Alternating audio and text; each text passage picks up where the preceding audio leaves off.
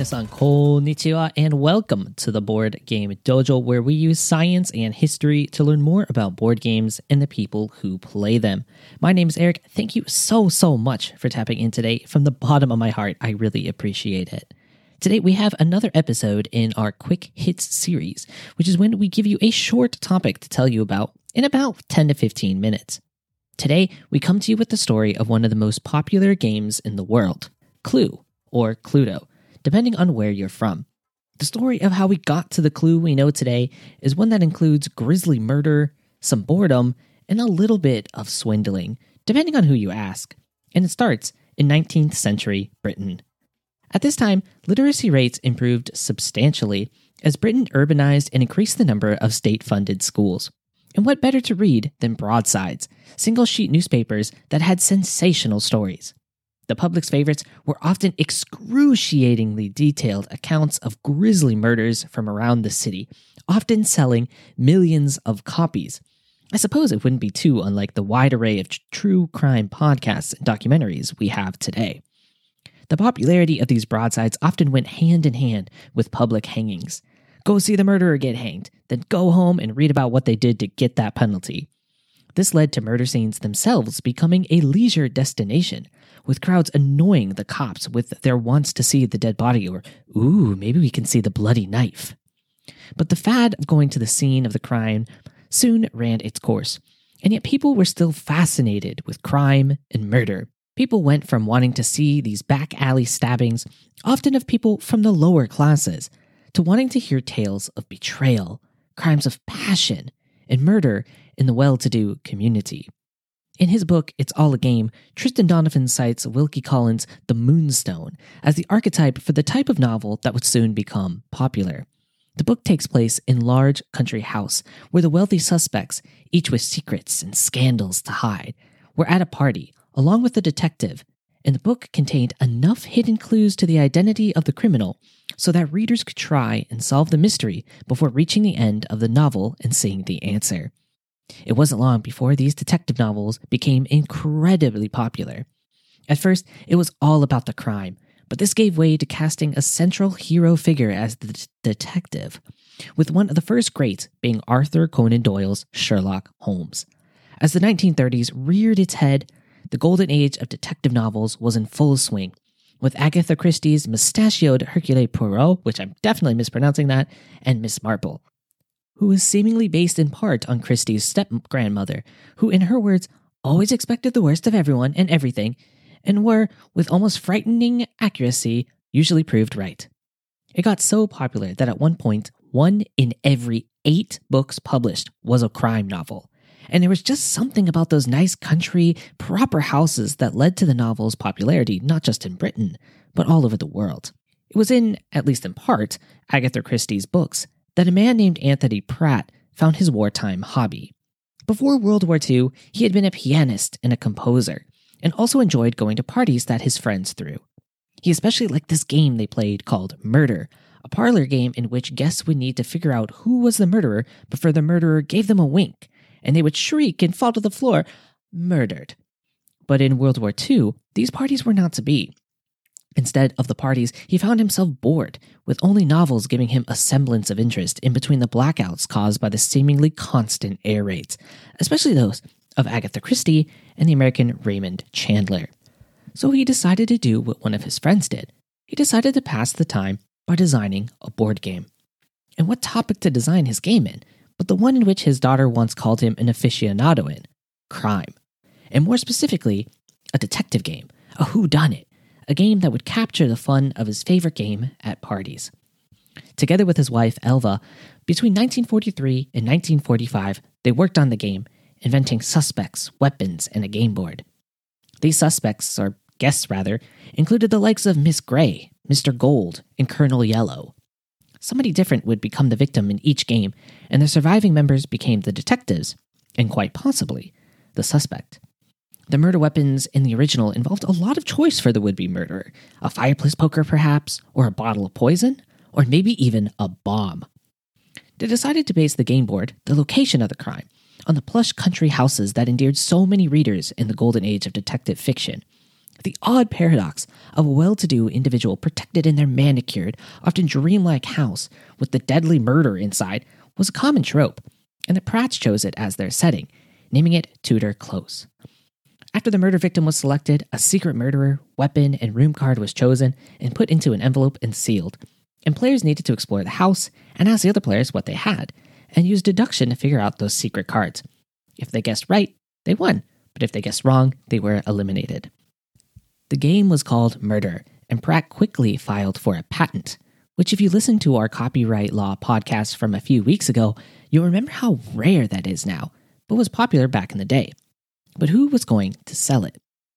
Pratt had a friend named Jeffrey Bull, a designer himself of the game Buccaneer, and Bull got Pratt a meeting with Waddingtons, who were the ones who published Monopoly in Great Britain, a fact that will be important in our story later. The managing director of Waddingtons was an astute man named Norman Watson, who was impressed with the game, but had some issues with it. First, he didn't think people would like a game called Murder, because, there was a war going on and all. It was Watson that came up with the name Cluedo, a pun based on Clue and Ludo, Latin for I play, and a game in and of itself. The gun room was changed to a dining room extension, and let's make it easier to get from one side to the other of the board by adding passageways. 4 guests were removed, sorry Mr. Brown, Nurse White became Mrs. White because reasons, and in came Mrs. Peacock. One of the more interesting things was a name change due to the war.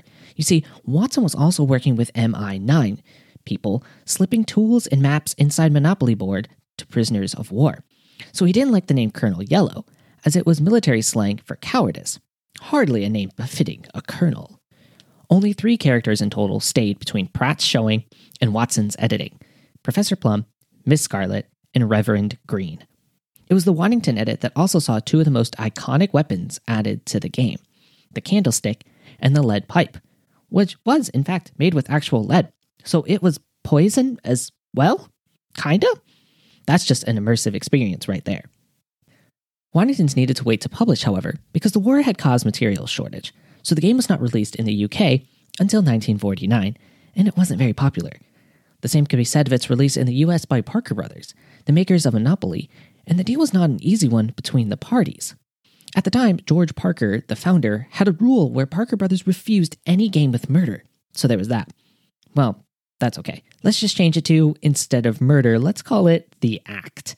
Act totally doesn't imply murder, right? Also, Dr. Black should be changed to a sillier name. How about Mr. Body? And Reverend Green? No, the religious American public would not like a game where a member of the clergy would commit such an act. So he became Mr. Green. And finally, we aren't advertising this thing. We don't want to be Parker Brothers, the game company of murder. Maybe these trimmings or the lack of advertising had something to do with the initial slow sales of the game. But in both the US and UK, after a year, the game started selling more and more. Parker Brothers bought the rights to Sherlock Holmes for the game from the Arthur Conan Doyle estate and called it the Great New Sherlock Holmes Game. Slowly but surely, this game was getting popular, and it was time to stop sharing the earnings with the Pratts. So Waddingtons, according to the Pratts, did a little swindling, making it seem like the game wasn't selling as well as it was, and not telling him that it was selling like hotcakes in the US. They bought the rights for the game outside the UK for a one-time lump sum payment of £5,000, about $190,000 US today. But hey, it was all good, right? You still have your patent. Well, that patent would run out in 1967, and the Pratts would go on into obscurity, with Anthony needing to go back to work. Pratt would try to get another 2 games published, one about buried treasure and another about gold mines, but neither one made the cut. The next time Waddingtons even tried contacting him was not when the patent ran out, but rather a publicity stunt in 1996 when the game hit the 150 million copies sold mark. They found out that he had died 2 years earlier, 4 years after his wife. But his game lived on, and is sitting as the 5th highest selling game of all time, behind chess, checkers, Monopoly, and Scrabble. All the while, the game has been a hit in the public and a bargaining chip for Waddingtons. You see, Waddingtons and Parker Brothers had an almost silent threat throughout their relationship before Hasbro bought both of them. If you take away my right to print your game, I'll take away your right to print my game. Monopoly and Clue became the cornerstone of the company's relationship. But on a more positive note, the hit it became has been astounding, all the while trying to balance keeping up to date with the public's love of its traditional look. Nicholas Ricketts, curator of table games at the Strong Museum of Play in Rochester, New York, talks about versions sold in the 1960s having animated-looking characters, mirroring the growing popularity of Saturday morning cartoons.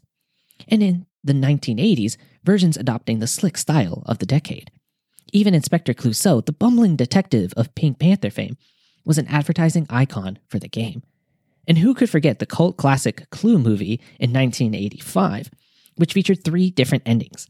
If you lived in the UK in the 1990s, you might have watched the Clue TV show, which ran for 4 seasons, in which guests would give clues in character. Or you might have gone to Clue the musical, in which audience members randomly select cards that determine which suspect committed the murder, which weapon was used, and in what room the murder took place. And based on the cards drawn, the mystery has 216 possible endings, for which the script provides appropriate selections of dialogue to be delivered at the show's conclusion. But the game itself has transformed as well, both successfully and unsuccessfully. There was Super Cluedo Challenge, which tried adding evidence to the game, but that was turned down by then-chairman Victor Watson. 2008 was the next attempt with Clue, Discover the Secret, which tried to move everything to the modern day. Come to Hollywood Hills with a swimming pool, spa, and movie theater, where you could be murdered by video game billionaire Victor Plum, ex-child star who just wants back in the spotlight Diane White, or football star Jack Mustard. And you could be murdered by dumbbells, or maybe an award trophy. Oh, and also, how could I forget? A new deck of cards has been added to the game, the Intrigue cards.